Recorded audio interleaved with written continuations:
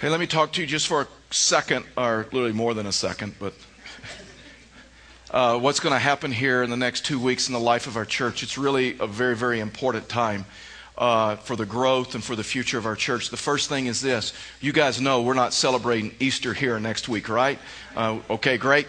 9 and 11 o'clock, Memorial Hall. Memorial Hall is the intersection of Union and Grand, right next to Angelo's on the Riverwalk. We're doing 2 services there. It has deep spiritual meaning in the life of our church because Memorial Hall is where God birthed this church out of. And some of you, you were there that day. And it was just a handful of people that got together with a dream to plant a church. And I remember the days when everyone would fit in my living room. And so we just trusted God. And who would know 15 years later this would be where we'd be. And we'd go back. And one service wouldn't hold us. And so we're going to do 2 services, 9 and 11 o'clock. Let me just tell you, invite your friends. This will be the easiest opportunity you have to invite friends, even if they're not your friend. Maybe you'll turn them into a friend there. Who knows what'll happen. Second thing is this. Be extra friendly. I know we have a friendly church and you guys are great, but at this service we're going to have a lot of new people and a lot of new faces. So would you get out of your comfort zone and shake hands and introduce yourself? And don't worry whether they've been here forever or it's their first Sunday there. Just greet them. And if they say, hey, we've been here forever, just laugh about it and go on. Don't be embarrassed about that kind of thing. And so Easter, Memorial Hall, 2 services, 9 and 11. And then one other thing is just critically important to our church, and that is this Lincoln Brewster concert. And Lincoln Brewster wrote some of our favorite songs that we do here. Love the Lord, I think, was the first one that we did. Everlasting God, Majestic, Today is the Day. It was in the video. Every Day, Amaze, Surrender, which is my favorite. Let the Praises Ring. And listen, I believe with all my heart, God has called me here to change a culture.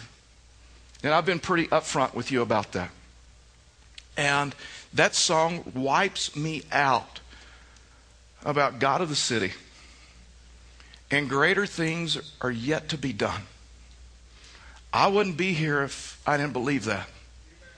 And Karen and I, we plan on retiring here with you guys. And, well, thank you.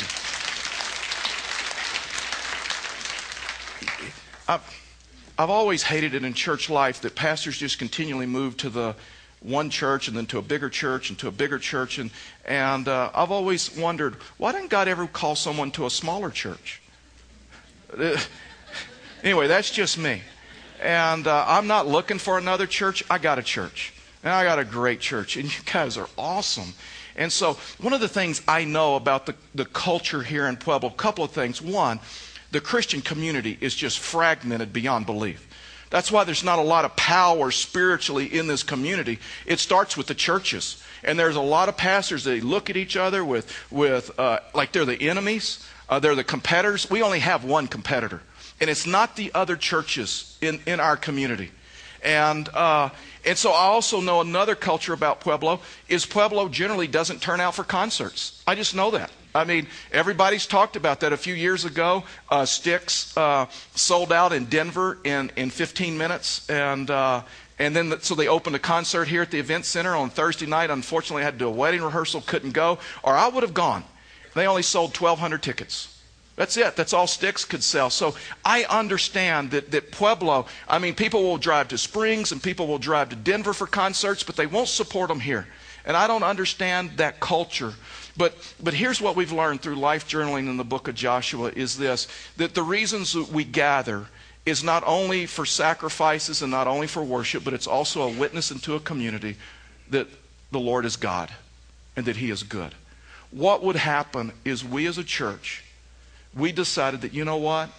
We're going to step out on faith and we're going to buy tickets and we're going to turn out to this concert. And we're going to send a message to the city. You may not be able to sell out on secular concerts, but the Christians will all gather because they won't. Yeah. And so to the very best of my ability, I understand completely. Some of you may have never gone to a Christian concert. It's really not a concert. It's a worship experience. It is unbelievable. Steve Allen has seen Lincoln Brewster 5 times. Do you realize that anywhere else you would spend $50 or more to see Lincoln Brewster? And this church, we're not making any money. This is not about finances. I've never lived my life and led a ministry based upon the bottom line. There's no trust there. So this isn't about, we're going to make, it's just a matter of how much we'll kick in, subsidize. That's all it is. So we're not going to make any money, even if we sell it out. And so KBIQ 102, the Christian radio station in the Springs, they're so pumped up about this. They're sending a van down. They're going to do a live show from Memorial Hall while the concert's going on. They'll do their broadcast from there. They'll invite. They're going to give giveaways. This is going to be the quality of a concert that you would see in Springs or Denver. And what would happen if we changed the culture to where Springs and Denver begin to drive here for their stuff? Wouldn't that be a cool deal instead of them talking about us? Yeah, we know it goes on, right? And so here's my deal. Would you just trust me? And would you just support this event? And come, and it's going to be unbelievable what's going to go on. I told our college kids, and I'm so thankful that we have a church that it's all age groups is represented here. So college students, I'll give you a ticket. So you guys, after the service, you go to the welcome area where the tickets are. You tell them, any of the college students, CSU Pueblo, anywhere, PCC, whoever. You go, tell them you're a student. They'll give you a ticket. Tell your friends on campus that we're giving away tickets to college students, and we'll see that they're there too. What a cool deal if a church reached out to a campus and said, we want to see college students be a part of this. And then here's what I'm willing to do for you. I'll give you a money-back guarantee. This is how much I believe in this. You come to this event, and if it doesn't bless your life, you email me, Charlie@fellowshiptherockies.org. Tell me how many tickets you purchased. I'll return your money. Because I just believe in what we're doing. And I believe in this. And I can't change a culture without you. I can lead you. I can take the risk. But I can't change it without you. So also next Saturday night, 6:30, Memorial Hall. We're getting our leaders together. But I want to invite anyone. You want to show up at 6:30 and pray. You'll pray individually. We'll pray for the services. We'll pray over Memorial Hall. And then we're going to end up together. You'll be given cards and stuff. And we'll end up together. And then we're going to have a private time of worship and corporate prayer together for those that show up. Because here's the deal. If God doesn't show up to this, it's not a church. And we're just another organization. And we're asking for Him to show up big time. So that's my infomercial. I'm done with that part. Buy your tickets. And here's what God's teaching me, and then we'll look at 2 Corinthians chapter 12. Here's what God is teaching me the same way He teaches you. We're all on a spiritual journey. And if you weren't with us last week, it's unbelievable what God is doing in this place. In the last 6 or 7 months, we've grown 20 to 30%. And then here a while back on a Saturday night, there's a lot of people that came down to the altar, and I went home with great expectations of what God would do the next day, and kind of expecting God to do some things, and then nobody came down. And I was kind of mad with God, and God was like, I move when I want to, not when I don't have to move every service like that. God moves every service. There's just sometimes it's more visible than others. And so this last Saturday night, so many people came down. We had people in the aisles, and there were people everywhere. And so I went home and said, okay, God, you don't have to do that tomorrow, but it'd be nice. I'm not expecting it, but it'd be cool. And then the early service, the same thing happened. I mean, people came and humbled themselves before the Lord and then the late service, God taught me something else, because towards the end of my sermon, people just started coming down without me ever saying a word that you need to come down and pray. And I'm ending my sermon, and they're kneeling. And God taught me, I don't even need you to give an invitation. I'll bring people to myself. I just need you to be faithful. And so I just want us to be faithful as a church and be willing to take risks and be willing to sense His Spirit. So if you would, man, get your tickets, bring your friends. It's going to be, I promise you, it's going to be unbelievable. Well, okay. Today, 2 Corinthians chapter 12, verse 11 through 21 is what we're going to look at. And we're going to talk about a subject that's kind of for them, it was a real difficult subject. For us, see, Paul gave this talk as correction to the church. There were some things going on. There were some carnal Christians. We'll talk about that. There were some things that he was trying to correct in their behavior. I am so thankful that I am not giving this sermon as correction of some stuff that we're doing wrong or needs to change, but I'm able to give this sermon as instruction or as a warning that we will never go there as a church. And it's this issue of carnal Christians, the carnality, the flesh of man, and the struggle that goes on with that. And carnal Christians is someone that is a professed believer, may have met Christ, but boy, they are hurtful and they are mean and they are painful. And guess what? There are whole churches that's their theology, that they got their carnal churches. In other words, every weekend when you go there, they want to make sure you know that you're a dirty, rotten, big, bad sinner. They want to let you know that for some reason you just don't measure up, and they want to leave you like that. So there's Christians that are like this, and then there are churches that are like this, where there's just not much grace at all. And so there's three principles that Paul gives us, and then we're going to end up with communion, and we'll talk about that. The first principle is this, that Paul tells them, is carnal Christians do not appreciate their leaders. In other words, carnal Christians do not appreciate their leaders. Part of spiritual maturity is when you and I appreciate the things that people have poured into us, the things that people have done to us or for us spiritually. I still remember a lot of my Sunday school teachers as a kid. I may not remember everything they taught, but boy, I remember their face. I remember their love. I remember their acceptance. I remember some of the things that they did for us. And so part of spiritual maturity is when you and I come to the point to where we appreciate what someone has done for us. Verse 11, Paul says this, I have been a fool. You have forced me to it, for I ought to have been commended by you. For I was not all inferior to these super apostles. They were the false apostles, remember? They were the guys that had the great oratory gifts, the platform gifts, the charisma, but there was no spiritual depth. In fact, some of them didn't even know Christ. And so they were comparing Paul to them, and they said, we like those guys a lot better than you. And even though I am nothing, and so Paul's like, you know what? I've been a fool. I've planted this church. I've served alongside of you. I've led you to Christ. I've ministered to you. I'm not even taking a salary from this church. I was so concerned about the health of this church. I'm not even getting paid by this church. I'm getting paid by other churches to support me. So I don't even have to take a salary. He said, I could take a salary. That would be my right, but I just don't feel I should. And now I have to get out my resume, and I have to go through my credentials with you. He said, you should be commending me. You're taking advantage of me. Watch this, verse 12.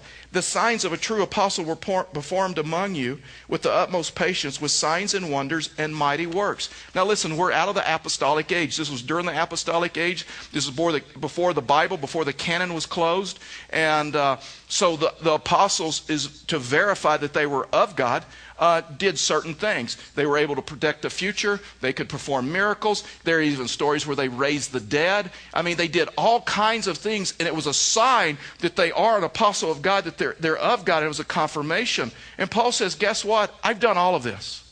I've done all of this before you. He said, not only that, he said, I've been generous. He says, for in what were you less favored than the rest of the churches, except that I myself did not burden you. Forgive me for this wrong. Have you ever done that with a carnal person? See, a carnal person, you can never do enough.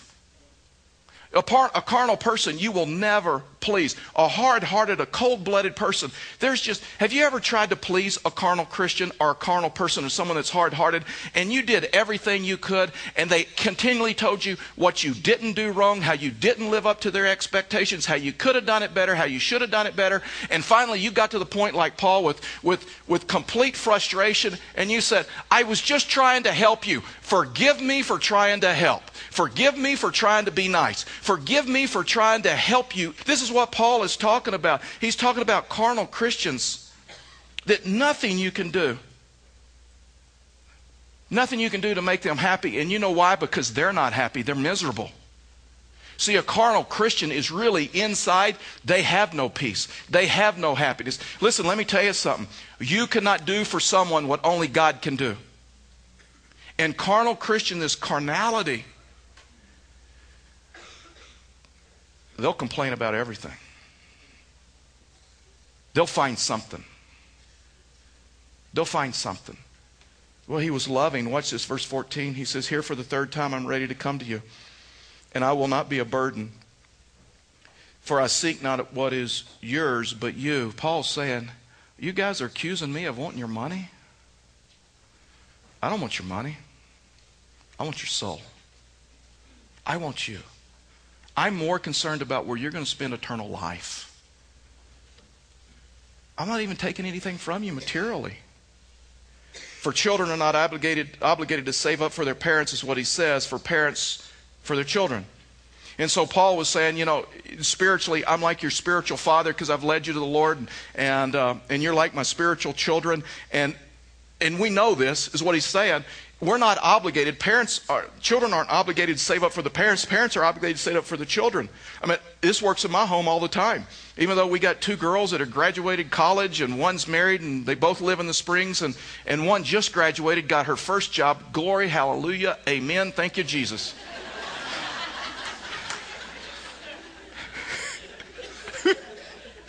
I'm telling you.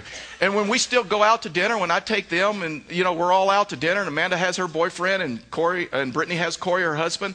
You know, when the check comes, they don't even flinch. They don't even move. It doesn't even affect them. I mean, why? Because Dad's going to pay. And then if Brittany's husband, Corey, if he has a weak moment and he goes for the check, Brittany reaches over and says, bam, do not do that. Dad will get this. Do not. That's my Starbucks money. Do not do that. Now, I don't mind doing it. But I want them to be thankful, right? I want them to be appreciative of it. I mean, Karen and I love to bless our kids and give them gifts that you know, they go nuts about and they get excited. And if we give them a gift and they don't get excited, I'm like, you better get excited. I'll take it back today. I don't care if it's Christmas Day. I will take it. I will take it back. And so this was Paul. He says, I don't mind. I just want you to appreciate it. And so he was loving. And verse 15, I will most gladly spend and be spent for your soul. So he said, I don't want your money. If I love you more, am I to be loved less? Have you ever felt that about a hard-hearted, cold-blooded person? Carnal Christian? The more you love them, the less they love you. The more you do for them, the more they criticize you. The more you do for them, the more they just like stomp on your heart. That's Paul. I'm loving you more and more. And it seems like you're loving me less and less. Second thing about carnal Christians is this, is carnal Christians are hardened to people and to God. Now we're starting to get to the root of it. Carnal Christians are hardened to people and they're hardened to the things of God. And see, carnal Christians are the people that are always questioning someone's motives. They're so cynical. And they got so much cynicism going on in their life, but they're always questioning people's motives. And they were refusing to help Paul. They were refusing to support Paul because they were questioning his motives and said, well, you may not be getting a salary from us, but that's why you took up that offering to the Jerusalem church. That's why you did this, because you realized it's a con. You realize that you could say you're not getting paid by the church, but you need to help the Jerusalem church. And then what you're doing, you're taking that whole offering for yourself. No matter what you do, you can't please people that have been hardened to God and to people. Verse 16, but granting that I myself did not burden you, I was crafty, you say, and got the better of you by deceit. Carnal Christians, they'll question your motives. It's the most frustrating thing to be questioned on. How do you prove it? Paul's saying, you know what you're saying? That I've gotten to you. That I've been deceitful. Did I take advantage of you through any of those whom I sent to you? I urged Titus to go. In other words, guess what? There's financial accountability. I got a group of men that actually are taking the money when you look at to Jerusalem. I urged Titus to go, and the brother with him. Did Titus take advantage of you? Why aren't you accusing Titus of this? He took the money. I mean, Paul's perplexed. Did we not act in the same spirit? Did we not take the same steps in life? I mean, but there's still people today that they are continually questioning the motives of people. That missionary that's asking for money, he's a con. That person that's asking for a handout, that person that's asking for money, they're going to drink it up. They're going to do drugs with it. They're not going to use it in the right way. Oh, that person that says they're a Christian, that person that accepted Christ, it wasn't genuine. I will never forget this. When we were new in town and when we had started the church, and we led a guy to the Lord that was a high-profile guy in the community and just had a past of a lot of bad stuff in his life, like many of us. And we baptized him. And I had someone walk up to me, no longer in our church, and so I had someone walk up to me and say, you know what? I know that guy. That wasn't genuine. He's trying to help his reputation. That's a carnal Christian that believes they can look into your soul and question and determine your motives. Man, do you trust people? I mean, we're supposed to be discerning, and I understand that. Do you realize if you trust people and you give, you will be taken advantage of on occasion? I'm going to tell you a story that I'm really embarrassed about, but I believe with all my heart God wants me to tell this illustration. And I know you guys are used to me being transparent and hope this won't wreck you, but the first part of the story about me is I get an A. But the second part, I mean, I'm in the negative numbers. It's you can't get a bigger F than this. I'd worked late one night, and it was snowing and rainy, and it was cold, and I came out of my church office about 10:30, 11 o'clock at night, headed to the car. A guy rides up on a bicycle. He's snow all over him, and he's wet, and he says, you know what, I'm going to have to sleep on the streets unless someone helps me with a hotel room. And so he told me his story. And I'm really, truly an easy touch. Now, after the first two services, after I said that, everybody's like asking me for money. So, but I'm an easy touch because I've lived my life in faith, and I believe my resources aren't my resources. They're God's. I'm just a steward of them, and I just steward them, and it's up to Him. I would have never done what we've done if I didn't have that thought and that belief. And so I provided for him personally a night stay in a hotel to get him off the streets. About 4 or 5 weeks later, after a Saturday night service, someone comes back in after church let out. Someone comes back in the service and says, hey, there's a guy on a bicycle, and he's asking people for money. And he's making people really uncomfortable out there, and can you do something? And I'm like, so I look out, it's him. I said, what story did he tell you? Same story he told me. So if the story was genuine, he couldn't tell the story again. Okay? I mean, you just know that. And I'm telling you, I got angry on 2 levels. One, that he had taken advantage of me. The second thing, he's in our parking lot and taking advantage of some of you. So I'm just telling you, I was angry. And so I says, I'll go talk to him. They said, no, we probably should get security to do that. No, I will talk to him. I know the guy. I want to talk to him. So Steve went with me, I guess for accountability. I don't know why, but so Steve goes with me, and I go out there, and he's on his bicycle. I says, called him by name and said, do you remember me? He says, I remember you. I said, buddy, I gave you money for the same issue that you're asking for now. If you had told me the truth, you still wouldn't be asking for money. And I said, so here's what I'm going to tell you. In a spiritual way, you need to leave now. And the worst thing I told him was, I said, you know what? I gave you that money with pure heart. and pure motives, that's God's money and it's between you and God. That's horrible. And I said, my next phone call will be to 911 or to be police or whatever to get you out of here. He goes, no, I'm like leaving. And so, Thursday morning I get a call from chairman of the elders and about, Charlie, in the future it'd be better if a security person escorted someone off our property instead of the pastor. It's really not good after, people leading church and the pastor is asking someone to leave the property and a little bit angry. And we all deal with it, right? If you're going to be a giver, there will be times you will be taken advantage of. It's just part of it. But I would rather, on some exceptions, be taken advantage of than become cynical, hard-hearted to people and to God.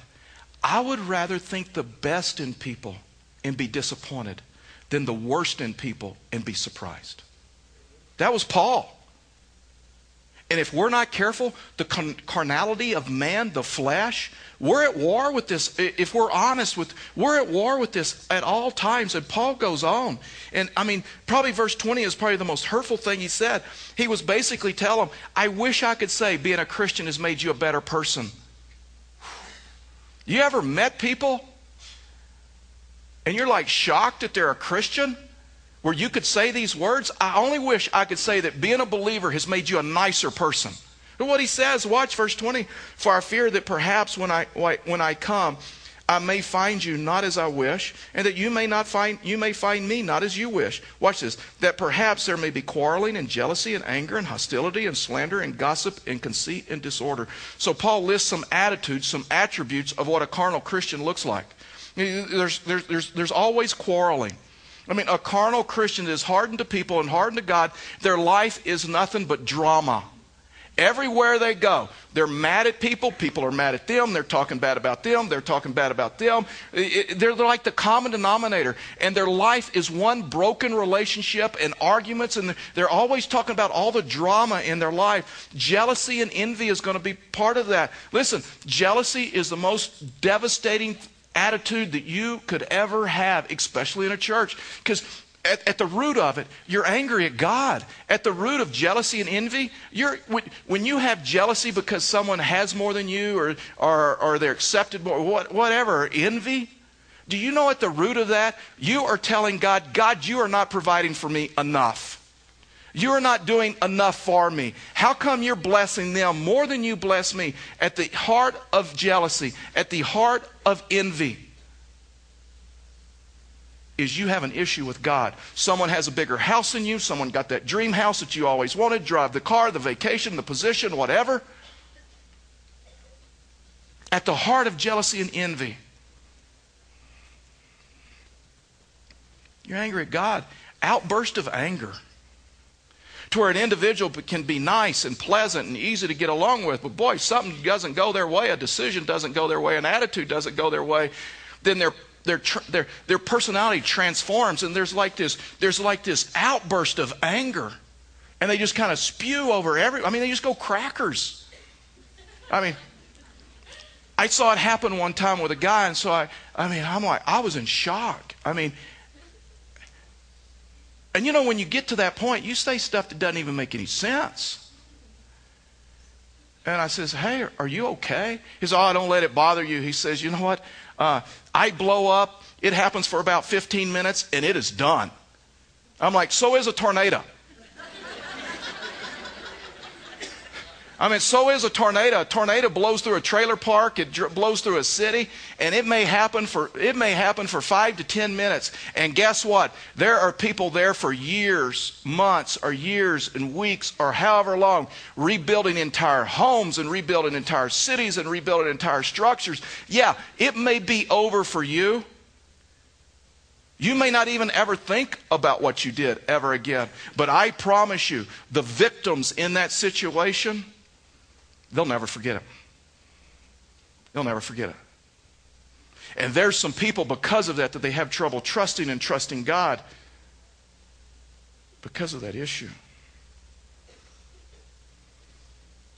Said some people love to stir up division. It's another attribute of carnality, slander and gossip. I'd rather deal with slander than gossip any day, because at least slander is public. At least you know what they're saying about you. Gossip, it's stealth. It's beneath the surface. One man once said that you can get people to believe anything if you'll just whisper. There are some people, they would rather believe gossip. Man, they love it. See, carnal Christians, they're talking about the church they go to, and they're talking about everybody else's church. I mean, carnal Christians are talking about Christians around them. They're talking about, a lot of their discussion is how horrible the church is and how horrible everybody else is. And they look at it as spiritual maturity. Listen, it is not spiritual maturity. And disorder, to where carnal Christians just live their life and say, you know what, nobody's going to tell me what to do. God or anybody. Nobody's going to tell me how to live my life. Nobody is going to tell me what to do in life. And carnal Christians can have a sour and mean disposition. The last thing about carnal Christians is this, is that carnal Christians, they look more like the world than Christ followers. That may be the most damaging one. Paul kept going down to another level, and deeper and deeper. He says, you know the worst thing? Carnal Christians look exactly like people that don't even profess Christ. They live their life the same way. They make decisions the same way. There is nothing different about their lifestyle except they say, I believe in God. Or where they go on Sunday, or where they go on Saturday night. Watch what Paul says, verse 21. I fear that when I come again, my God may humble me before you, and I may have to mourn over many of those, watch this, who have sinned earlier and have not repented of the impurity, sexual immorality, and sensuality that they have practiced. Paul is saying, I'm so worried. I just got to warn you, there are some theologians that do not believe there's any such thing as a carnal Christian. It's just someone who acts like a Christian but has never given their life to Christ. Paul leaves that it's a little bit vague. Paul is really concerned. He says, I'm really concerned about you. You say you've accepted Christ. You say you're a believer. But your life,